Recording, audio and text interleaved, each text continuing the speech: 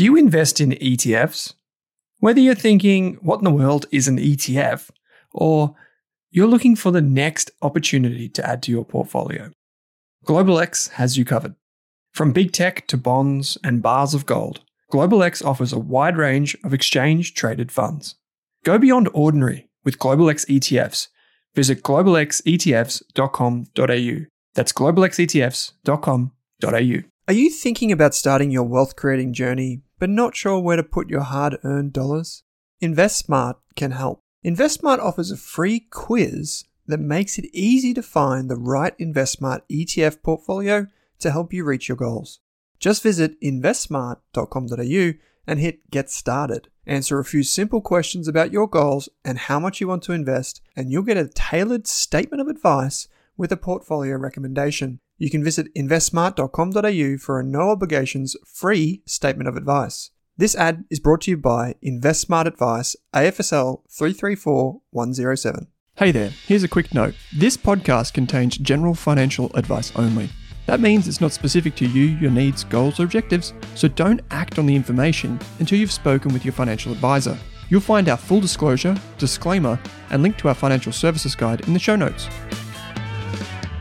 Warren Buffett famously said that he's a better investor because he's a businessman, and a better businessman because he's an investor. It's no secret to many of you that we also run the Australian Business Podcast. So this episode of the Australian Investors Podcast is actually a cross-posted episode, meaning that it originally featured on our business series. If you want to discover more about private businesses, about what ticks CEOs, entrepreneurs, or founders, or even just managers and how to become a better manager at work, consider subscribing to our business podcast. You'll find a link in the show notes. Without further ado, here's a very special episode that's come across from our business podcast to the Investors Podcast. I hope you enjoy it. David, thank you for taking some time to join me on the show. Great to be here. I've listened to many interviews that either you or Joseph have done about judo, about the culture, about the business, in addition to the book Black Belt. I was in here recording in Sydney yesterday with some friends who are accountants, and we were talking about some of the best books that have been written in Australia on startups and business. And it's a rarity to find a book of such high quality written by Australians on the topic of business, entrepreneurship, and these types of things. So it's a real treat. And as we usually do, we'll do a giveaway for anyone who is interested. We will have something on our social media platforms where you can get a copy of the book too. So thank you firstly for writing it. And I think that for anyone that hasn't heard of your name or even come across Judo Bank, we have a lot of small businesses, medium businesses that listen to this podcast, a lot of entrepreneurs as well, founders, these types of people. Can you tell us the genesis, the origin story of judo? I'm going to have so many questions off the back of this, but just to set the scene for the rest of the conversation. Yeah, sure. Really, my co-founder, Joseph, and I had worked in mainstream banking for 30 to 35 years. Myself, Macquarie, ANZ, NAB. Joseph was Lloyd's, Citi, CIBC, Wood Gundy, or Scrooge Vickers, and NAB. And we'd worked together for perhaps 10 to 15 years, both at ANZ and then at NAB. At NAB, Joseph was running the business bank. He was the group executive in charge, and I was running a part of that for him. And sort of come 2014, there was a change in CEO at NAB, and Joseph parted company with NAB and went and spent sort of 12 months doing a course in, or working on his, I think it was his Masters of Chinese Contemporary Studies in Ningbo in China. But we stayed very closely in touch, and we'd both come to the view that, and that was something we'd come to over time, that the banking of small business in Australia, there had been a market failure.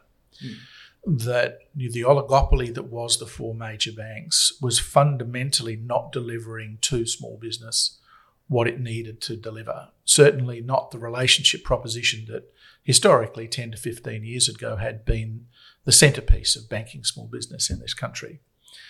And so we began really talking about, is there an opportunity to create some kind of challenger to the oligopoly, just dedicated to servicing small business in the way that we felt passionate about, which was going back to relationship banking of small business as it used to be done, where the small business has a banker that they know, they have their mobile number, the banker knows them, knows their family in many cases, knows their history, and is available and empowered to make decisions and can do so quickly.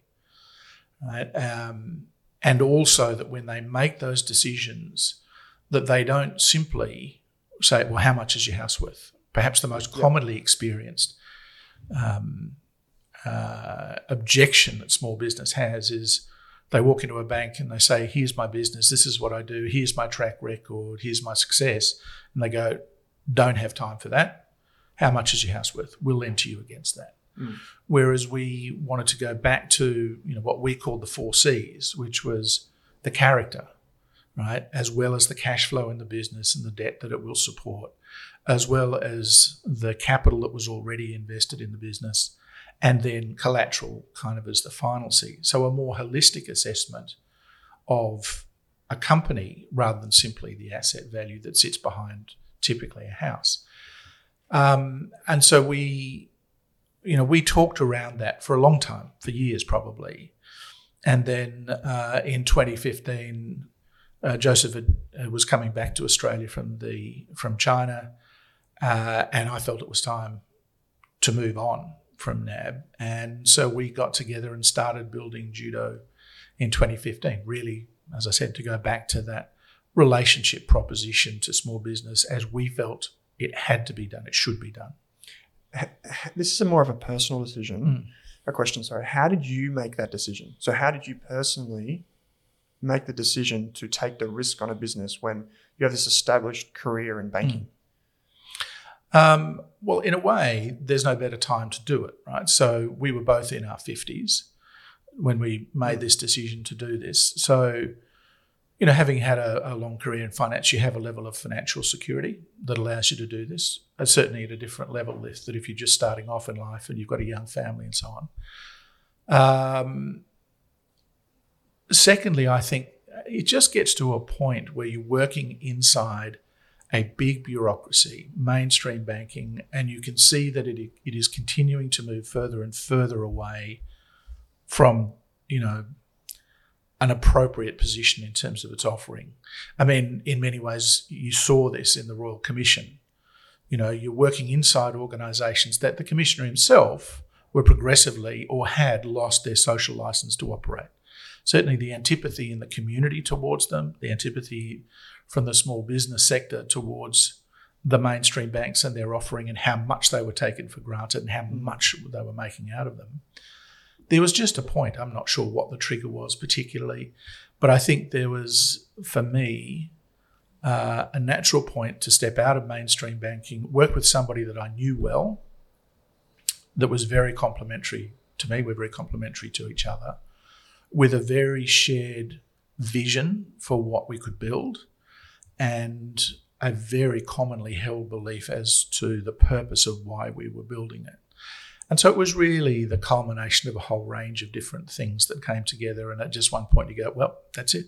Do you know of anyone else, any other business that not nearly the scale of what you have achieved, that have a founder or founders in their 50s to have done this in Australia? Because I cannot think of any.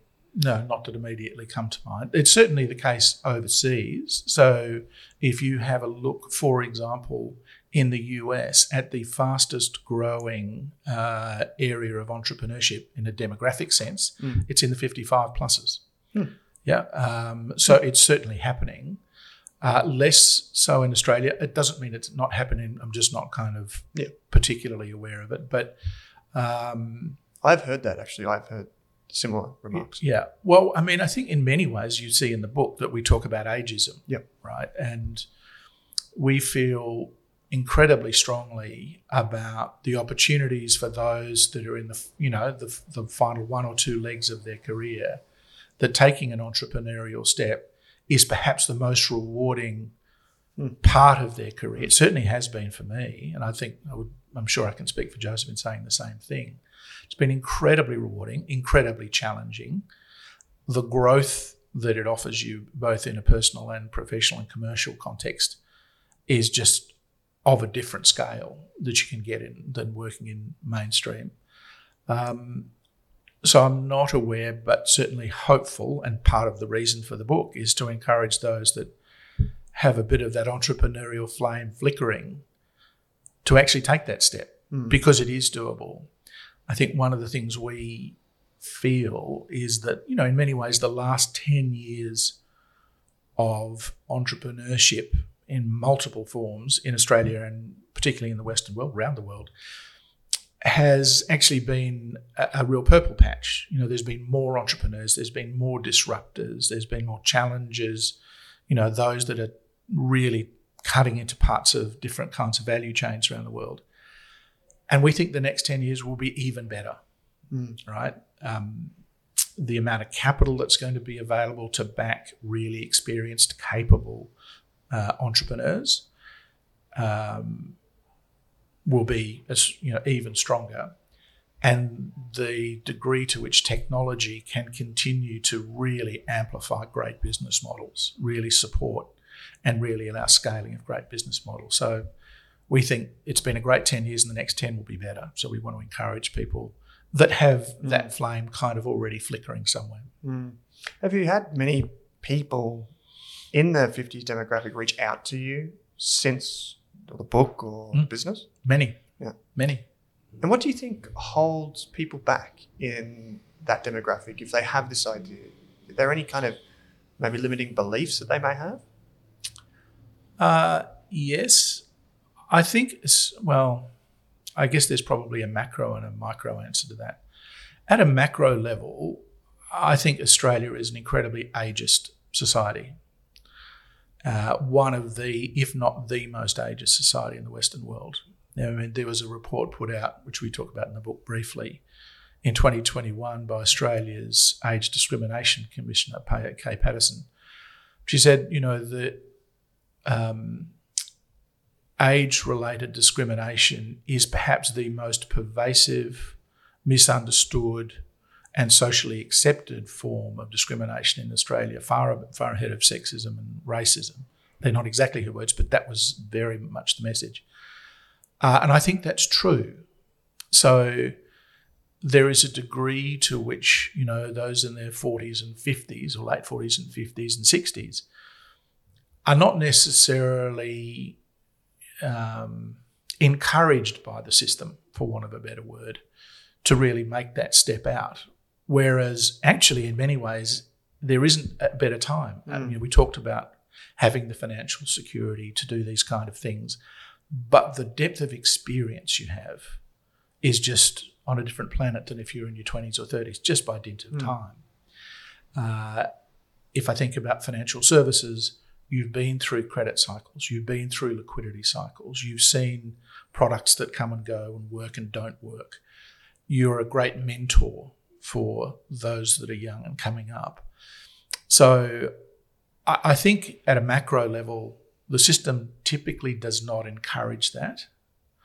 At a micro level, there can be a whole range of different reasons. That's a very personal thing. Sure. There is risk associated with it, and it is definitely not for everybody. But for those that have that flickering, it is doable. I've recently had a lot of, so this is my own anecdotal sample size, very small, feedback.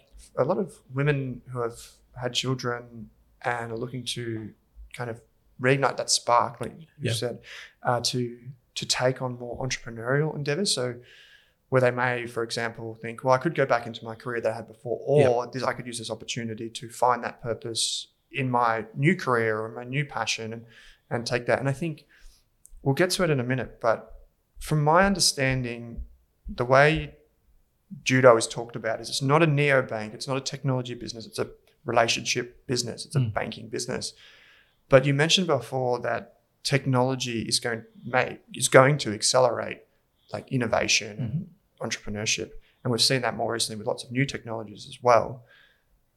From where I sit, that seems like a barrier that is being pulled down rapidly to enable those that maybe didn't grow up with programming, didn't grow up with the stereotypical Silicon Valley-esque, background. Yeah. To go and try these things. Absolutely. Yeah. Absolutely. It is one of the huge global barriers, or the barriers between countries or between markets, that has come racing down. I mean, you see great Australian success stories like Canva. I mean, that is a fantastically flexible technology product. It happens that it was born in Australia, but that's now, a truly global product. It doesn't matter where you're based. And so that's just one example, and there are dozens of those kinds. And so, I think technology is a key enabler and accelerant of potential entrepreneurial endeavour in all of the years to come. And I see a lot of, as someone who I describe myself as a rookie programmer, a lot of low-code tools, a lot of things, applications. We've seen obviously the emergence of GPT and artificial intelligence, language models, etc. Solve those technical problems for people, maybe even if they're just basic problems, and enable them to automate a service in their business or automate a service at large, which is a game changer for them. It saves money, increases, as you said, its accelerant. And I'm curious why you don't describe judo as a technology business. So a lot of people would have this association's perception that to be a challenger bank going up against the mighty Big Four and other banks as well, that the only way to do it is to be a technology business. Well, so technology is absolutely fundamental to judo, I mean, without question. But, over the course of the last 5 or 6 years, when there was the growth of what was called the fintech sector, I'm generalising, but the substantial majority of fintechs were driven by the tech end of fintech. Or we came from the other end. We came from the banking end, from the financial end. And, our purpose was to be the best SME bank in Australia, and to progress that to becoming a truly world-class SME bank. And for us, that revolves around that relationship proposition that I talked about at the very start. That sits at the heart of what judo is. So our offering to the market is about, a deep relationship with a banker that's empowered, that can turn things around really quickly, that takes a holistic view of the company, and so on. That is then underpinned by technology. It is not led by technology.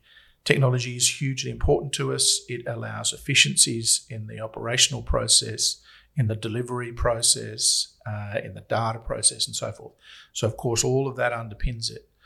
But we want it to be known as a relationship proposition underpinned by cutting-edge tech, as opposed to the reverse, where many people that led fintech companies that were tech-led were somewhat absent the fin, so to speak.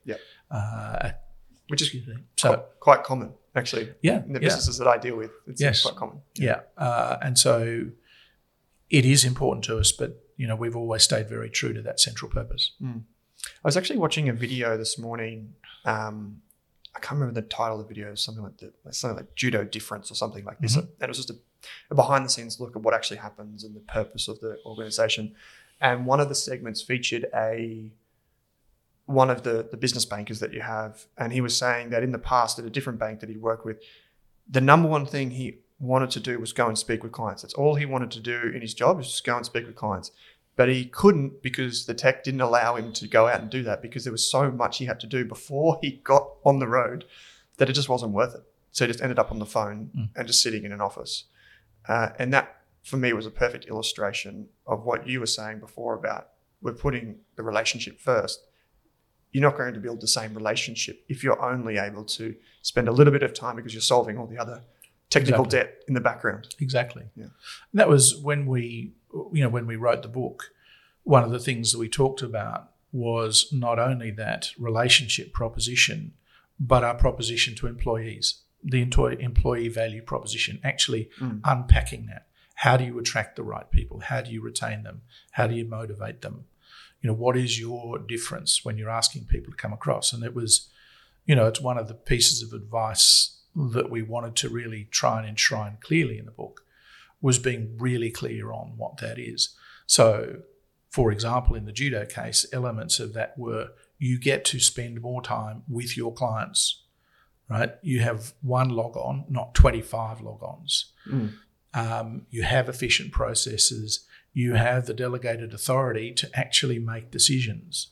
You don't have to kind of throw it up into the ivory tower and wonder when it's going to come back down. And that you can do things quickly and you can be responsive and you can actually go and spend time with the client and actually walk the floor of the factory and actually understand the fruit packing business, right, and the need for forklifts and the need to acquire the warehouse next door and so on. I think the ability to be able to be present with your clients, have time with them, is actually allowing bankers to do what they love doing. Going back to the book, having a clear employee value proposition that's unpacked and thought through and has multiple dimensions is super important for any young company. We'll get to the cultural aspects of the business in just a moment, but I'm curious, and I just confirmed this with you off air, that you and Joseph did used to meet up in a pub to talk about your idea for judo. But I'm curious, which part of that included it becoming $1 billion unicorn within a few years? Well, yes, we did. We because we worked together for a long time before judo. We used to catch up often on a Friday afternoon up at the Greengate pub on the North Shore in Sydney in Kalara, and instead of doing a download of the week in the office, you could have a couple of beers while you did that. And the conversation about judo, well, wasn't called judo in those days, but the conversation about the progressive loss of social license by the majors and the prospect of creating, an alternative, just kind of gradually emerged from that conversation and, accelerated in 2015.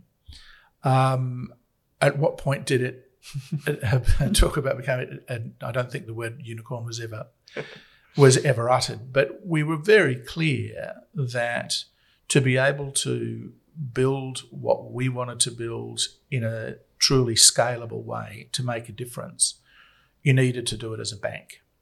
So we looked at different ways we might bring this proposition to market, but it was very clear to us, having done that work, that actually the only real answer was to do it as a bank. And once you do it as a bank, given the capital you have to carry, we were always going to have to raise, up to $1.5 billion worth of capital to kind of get to that point that you become self-generative of capital and sustain your own growth. So we knew what was ahead of us, but I think both of us had sort of casual lunches or dinners with people, and they said, "You got to raise how much capital?" Really? But we did it, and we did the 5 rounds of capital raising as a private company, and then the 6th was in effect the IPO. When we stepped into the room before, we talked about the co-founder model and how some businesses, and maybe this is a VC myth or something like this, where it's ideal to have 2, so therefore everyone should have 2. But you mentioned that in some instances, businesses are formed by 2 founders being almost forced together. Yes. Can you maybe describe how that was different for you and Joseph? Sure. So, we began building judo because of a commonality of vision. Right. And so there was huge levels of commonality. In many ways, we're very complementary. We've got different skills. We've had different experiences through our careers. But that's a good thing, right? Given that commonality of vision, but difference in experience. Now, there's commonality experience, but there's also areas of difference. When people talk about the co-CEO models, often they're skeptical of them. And often that's because, two CEOs have been brought together from other companies and sort of pressed together, so to speak. Yeah. and that more often than not doesn't really work. And whereas with us it was different, right? We were together from day one based on that common vision, a very clear common sense of purpose, complementary skills, and it worked really well. I mean, in that the sum of the parts, well, the whole was greater than the sum of the parts. You know, as we talk about at length in the book, and when you're going and raising capital around the world, you're doing that 3 or 4 times a year, sitting across the table from an investor, one of you can be leading the conversation and the other one's just observing how it's going and what's being said and what's not being said, and are we delivering the message clearly enough? You know, there's huge value just in that little setting of having the two of you, and then you kind of critique each other's, delivery or clarity of message or whatever. And then, you could debate any particular kind of key agenda item for the company, and that, 1 + 1 = 3 in terms of the level of creativity and insight that you can get when that partnership works well. I watched I think it was like a Trans-Tasman summit or something that you did during COVID. It was a remote presentation, and the two of you were being asked questions, and it was quite unique in that the questions may have been directed at one of you, and then it was thrown back to the other to add anything on it. It was very little added on because the other one, like it was either you or Joseph, had filled in so well, and it was like you're singing from the same songbook. You've both got it. You've been doing it for a long time, which is very special as well. And I think it just goes to show you were very clear about what you were doing. You're very clear about the messaging, very clear about the value proposition. And now if we switch to the cultural aspects, one of the things that seems to resonate for me as a small business owner is when I have a family trust that holds shares in the company that I run, right? It's very typical in Australia. Yep. But when I went to one of the big banks thinking that they would be an expert in this, I had to make an appointment on a Saturday because the business banker wasn't available on the weekend, which was during the week, which is a bit annoying for me. I tried to have separation for work and home life. Went there. They didn't know how to do it in their system. And then fortunately, I went straight across the road to the competitor, and they knew. They just happened to have the business banker in the branch that day, and I got it solved. But I talked to other business owners about this, and they all have the same. And this is not that uncommon to have that structure. Sure. And fortunately, I was the only shareholder at the time, so it was even easier for me. But so many businesses are in that bucket where they're just treated like, oh no, that's different, or that's unique, or I don't understand this, that's not me. You need to go over there for that, and it's going to be on that day, and you'll hear in a few weeks. Contrast that to judo if you can. What would be the experience that someone like me going into to speak to someone at judo, or them coming to me, how would that be different? Well, I go back to those 4 C's, right? And that you build a picture, the banker builds a picture through conversation with you about everything from the structure that, is the originating vehicle, or right, where you're going to be borrowing into, your experience, your track record, your perspectives on the business going forward, what you see as the opportunities, what's your current cash flow, what's your projections, how's your financial model look, how much capital have you put in. It's a holistic conversation that takes into account all of the idiosyncrasies of you as a customer, right? And what you want and what you aspire to and what you worry about. It's whether it's a trust structure that sits on the top, or whether it's an unusual cash flow over time that's reflective of the industry you want to grow in. All of those things can be taken into account, right? It is a truly bespoke approach to you as the small business owner, founder, leader. And that contrasts enormously to the major banks who have continued over the last 15 to 20 years to try and industrialise their offering. And that fundamentally that industrialisation is about pulling costs out because they're largely ex-growth. Pulling costs out, bankers having to cover 2 to 3 times as many customers that are looking for ways to really simplify the way those applications are made, i.e., how much is your house worth? Yeah. I can't take into account that there's a an unusual cash flow or that there's an unusual ownership structure, etc. The industrialisation has meant that all of that capacity to tailor things has largely exited the industry. And unless you fit the cookie cutter model that they have, it's really difficult.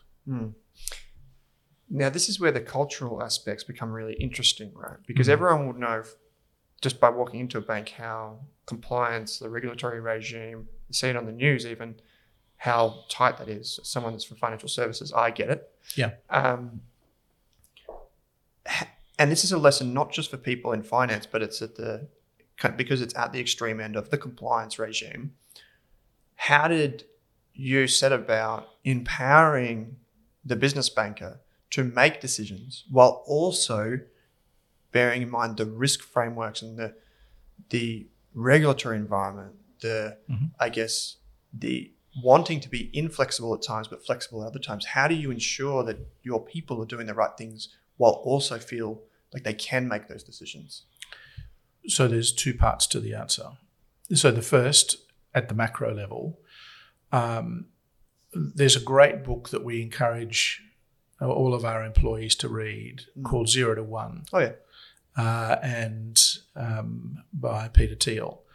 And one of the things that he says in that book is no company has a culture, every company is a culture, which I think is incredibly profound and absolutely accurate. That if I ask you, if you reflect on the culture of organisations that you worked in previously, your natural tendency is to go, well, what did they do? How did they behave? Yeah. What were the things that happened in that? When I spoke up, did I get shot? Or was it safe to speak up? Did things happen quickly? Or did they get lost in a bureaucracy? Did I have the power to make decisions or not? Not really. And so on and so on and so on and so on. And we were both great believers in the unique opportunity we had in founding Judo to hand build that culture, to really craft a culture, and to use our internal metaphor, while the concrete was drying. Because there is a point at which the cultural concrete in a company dries and is largely set, and no matter who comes and goes, it remains the same. So we were very conscious of putting in place many, many, many, many things that collectively defined the way the company operated and therefore the culture, right? Not saying, culture is not what you put on the back of the lift that says we are this and we are that, or, give you key rings that say just to remind you of what the culture of a company is. It's all of the little things that you do that shape the behaviour of everybody in the company and how they relate to each other and how they relate to customers. And that gradually, when that becomes set, so to speak, that's who you are. That's what your culture is. And it's largely difficult to then change it. To the second part of your question, which was about risk. So the culture was enshrining risk at every level, right? Everybody is a risk manager within the company. And that begins, at a technical level when to join the company, you do a 3-hour exam, which is to assess your technical skills. It's a credit case study and it says, how would you respond if this was the request of you, right? How would you analyse? How would you structure? And that there are different ways to do those things, right? And what we're looking for is clear evidence of capability, assessment, and technical capability. But then there's also other elements, we're looking for when we interview people, which is, for example, capacity to deal with ambiguity. And it was one of the great super pieces of advice we were given very early on by the challenger banks in the UK and the private equity firms that backed them, is find people that are able to deal with ambiguity. Everybody will self-nominate as able to deal with ambiguity, but actually many can't. How did you do that? It's literally situational. You're sitting in an interview and you're asking for previous experiences. You're asking for evidence of where people have acted under their own initiative, where they've taken the lead and made decisions off their own bat, which is what we wanted. But to some extent, you don't always get it right. There's also, you can bring people in and they kind of go, well, where's the rule book? And you go, well, actually, you're the one empowered to make the decision, make the right decision. But that, back to the point about risk, enshrining a risk framework right through the organisation, hiring well, building, hiring for technical capability, empowering decision making, having a very strong relationship between the risk department, the second line risk as we call it, and the bankers, and having very clear risk management frameworks at the top that everybody understands, that everybody is completely educated in and operates under. So it's really a top to bottom thing. But the most important part of that goes back to the beginning of your question, which is, what's the risk culture of the place, right? How do you make decisions? How do you work with others to help you make those decisions? And that we've worked assiduously in that, and we're really happy with how that continues to grow. There's a phrase in the book which is measure twice, cut once, which I actually first heard from a Bowen's video on how to cut eave sheets for when I was doing a reno, and it makes a lot of sense because you don't make mistakes when you just check twice. How did you implement that idea in the organisation? Well, it was very much, it began, I guess, as a concept or as a phrase that we used very early on, where we were making sure that the business plans or all elements of what came together as the full plan for judo was really well thought through and really well critiqued. That, you don't, one of the things about starting a business when you're in your 50s is you drink much less of your own Kool-Aid than you do when you're in your 20s and 30s. You're very open to constructive critique of it.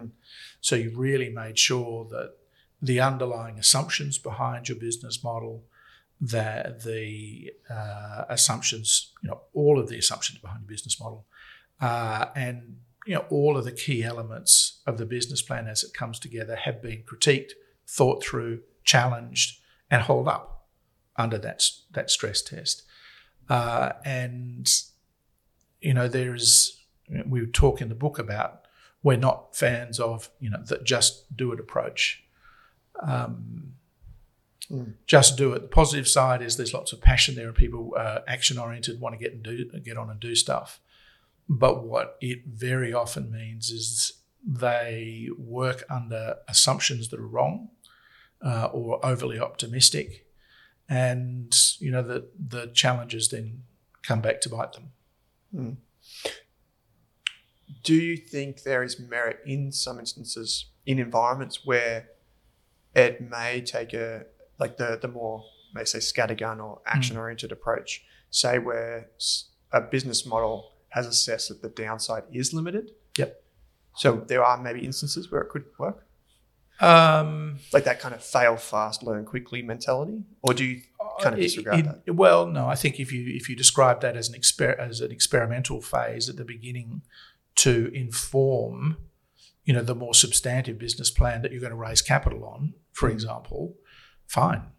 Experimenting as part of this is as part of developing a clear proposition, a clear product, a clear process or other, that's fine. But, when you're going to go out there and raise capital, when you're working with other people's money, you shouldn't be in the experimentation phase. You should have a very clear, well laid out proposition with a stated series of assumptions that they can look at, a financial model that they can look at, knowing that assumptions can always can be wrong, right? But no, I think particularly if you're raising large amounts of capital, it's incumbent on you to actually have a very clear proposition, stated assumptions, and forward outlook. Speaking of the idea of planning and business and deep research before you execute, in the earliest days, how did you determine who you needed, where and when. So you mean in terms of the employees or in terms of the investors, or in your employee base? Yep. So who did you need in management? What roles would you take, for example? Well, we basically planned it out. I mean, we had, we worked on a 3 and 5 year business plan as to all elements of the growth of the business. That's the growth in the employee numbers, the growth in the capital required, growth in funding required, all the licensing required, and so forth. So, we spent a solid year building out that picture before we started getting into sort of substantive recruitment. Now, having said that, in that first year we brought, we approached 8 people to come and join the leadership team, and we got 7 of those that we approached, which we were completely delighted with. And we and that team, that initial team, really then built out, that full roadmap for the company.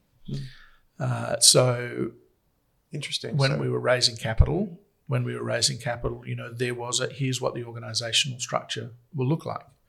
Right, here's the risk structure, here's the operational structure, here's the relationship banking structure, here's the CFO role, and so forth. So it was well planned. It wasn't just us that did that. We very early on in our growth brought an absolutely first-class team together around us, and that in many ways was kind of one of the real drivers of Judo's ultimate success, was being able to attract such high caliber people in the very early days to help us build it.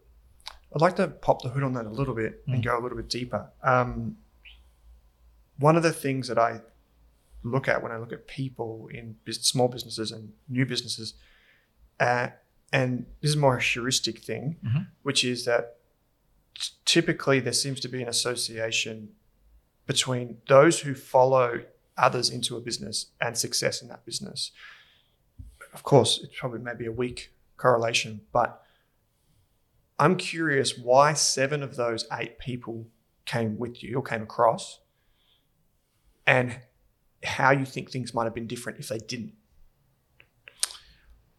Well, we handpicked those 7, right? Well, we handpicked the 8 that we approached. I don't know. I mean, I think, probably per the first question you asked, why do people join?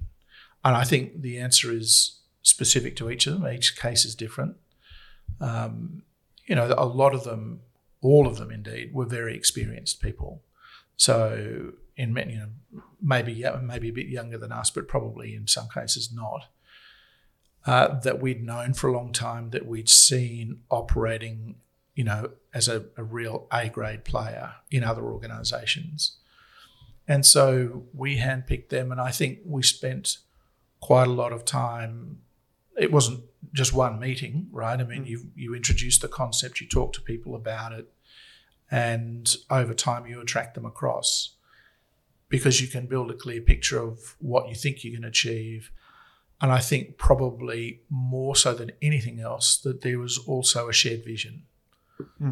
Those that came over could see what we saw in terms of the huge market failure in addressing SME banking by the major banks, the huge opportunity that presented, and a real resonance with the proposition that we were putting together, which was going back to relationship banking as it used to be done. To your point, underpinned by cutting-edge tech, but back to relationship banking. All of those things appealed. And ultimately we were successful in getting them across. So it's kind of that vision that binds them. Are you a believer in the idea of just get great people in the room, and is it normally a good thing? Like, it's probabilistically it might be a success. Are you a believer in that? Or do you think there's much more that needs to be wrapped around that? You've got vision. I'm just trying to think, like, some people very strongly disagree with this idea that you can just put great people in a room and they'll do something impressive. So the answer is, if I can give you a metaphor, if you think about a big circus tent, right? There's one huge pole that's in the middle that holds it up. that's your people. Now, you need others to hold it out, to bring the volume into the space, right? So it's not just that, but that to me is the primary thing.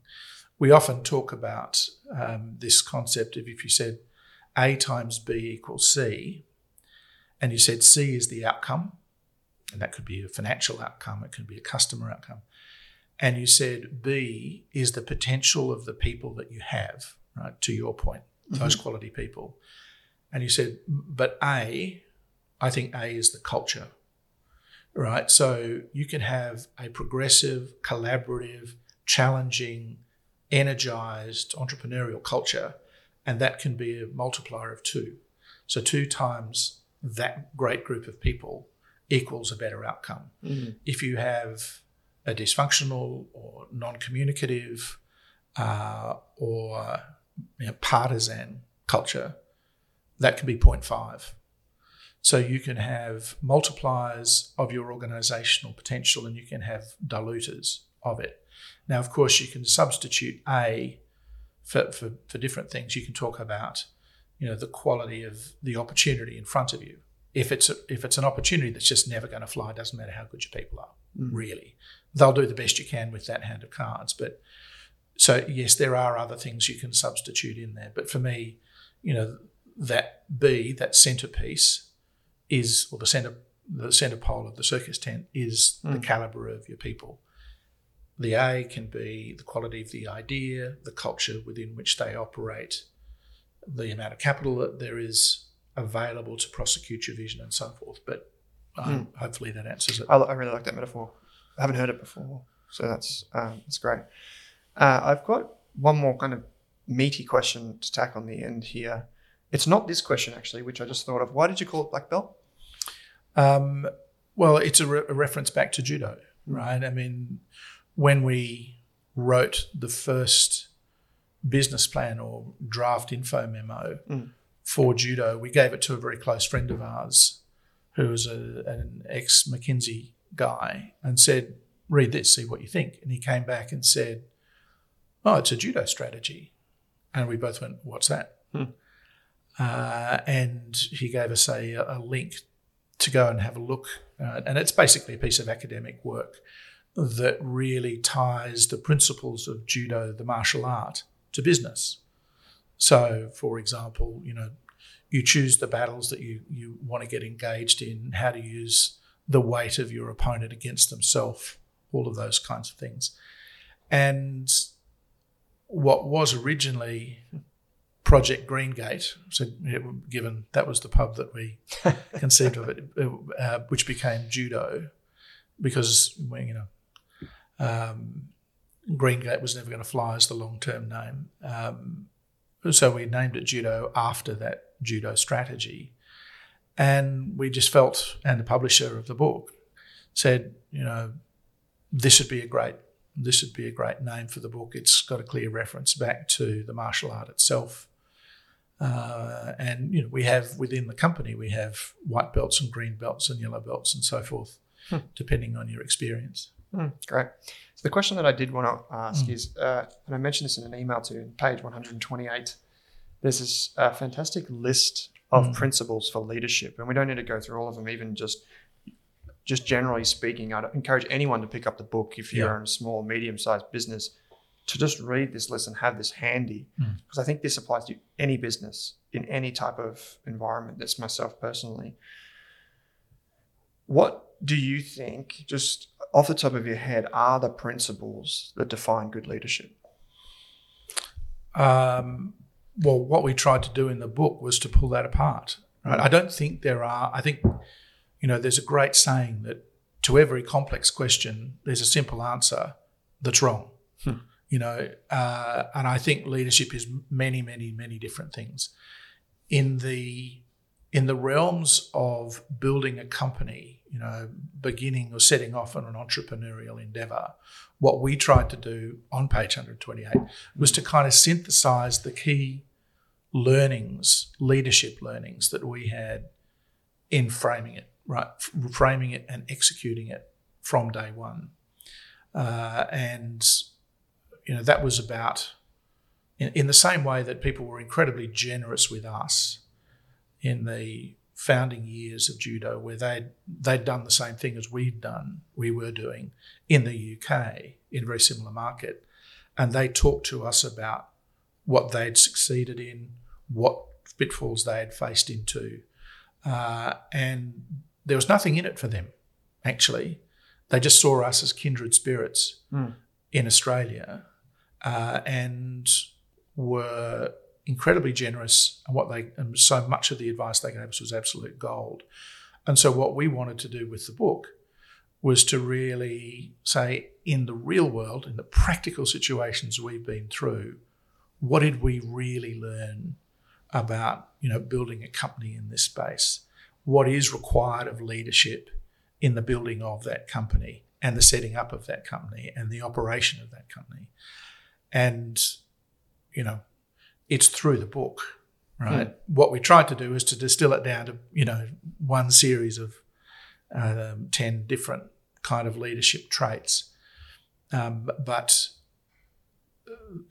one of the nice testimonials we have in there is from one of the professors at the business school at Sydney. He said, look, actually, maybe it's from the London Business School, one of the two, said, look, you may be tempted to turn straight to chapter 8 and read the 10 key lessons. Don't, right? Because actually there's a real journey there, and enjoy the journey, and then kind of get to the end and say, here's how we would pull out of that whole journey the key things that you need to be, you need to be conscious of, or it helps to be conscious of as you go on that journey. It's such a special thing. I always count my blessings, David, that I get to speak to people like yourself, because you've done all this work. You put it in a book as well. But then you get to spend an hour, I get to spend an hour with you the other way around. And it's just a fantastic opportunity for people who are business-minded, running a business, even just want to understand how the world works, how teams operate. Yeah. Which is such a complex thing, because there's multiple agents. It's in an environment that seems to change. It's fluid through time. Yes. And so to be able to have kind of like a manual of how you see the world and how it played out for you is so incredibly valuable for people. So I'd encourage anyone to pick up the book. It's called Black Belt. That's by Joseph and David. Joseph is going to appear on this series in a couple of weeks, right, which I'm excited to do, because I'm hoping there will be contrasts but many similarities as well. And for listeners who are listening to these back to back, I know I'm going to go back and listen to this one, is to understand those and also hear how the two of you are joined at the hip in some ways, but also explain things in other ways. And in the meantime, I would encourage anyone to pick up this book, order it from Amazon, wherever you want to get it from. Fantastic book, Australian written, with Australian experience, which is wonderful. So I do really appreciate you taking the time to join me on the show. I've really enjoyed it. Yeah, no, great conversation. Thanks for having me.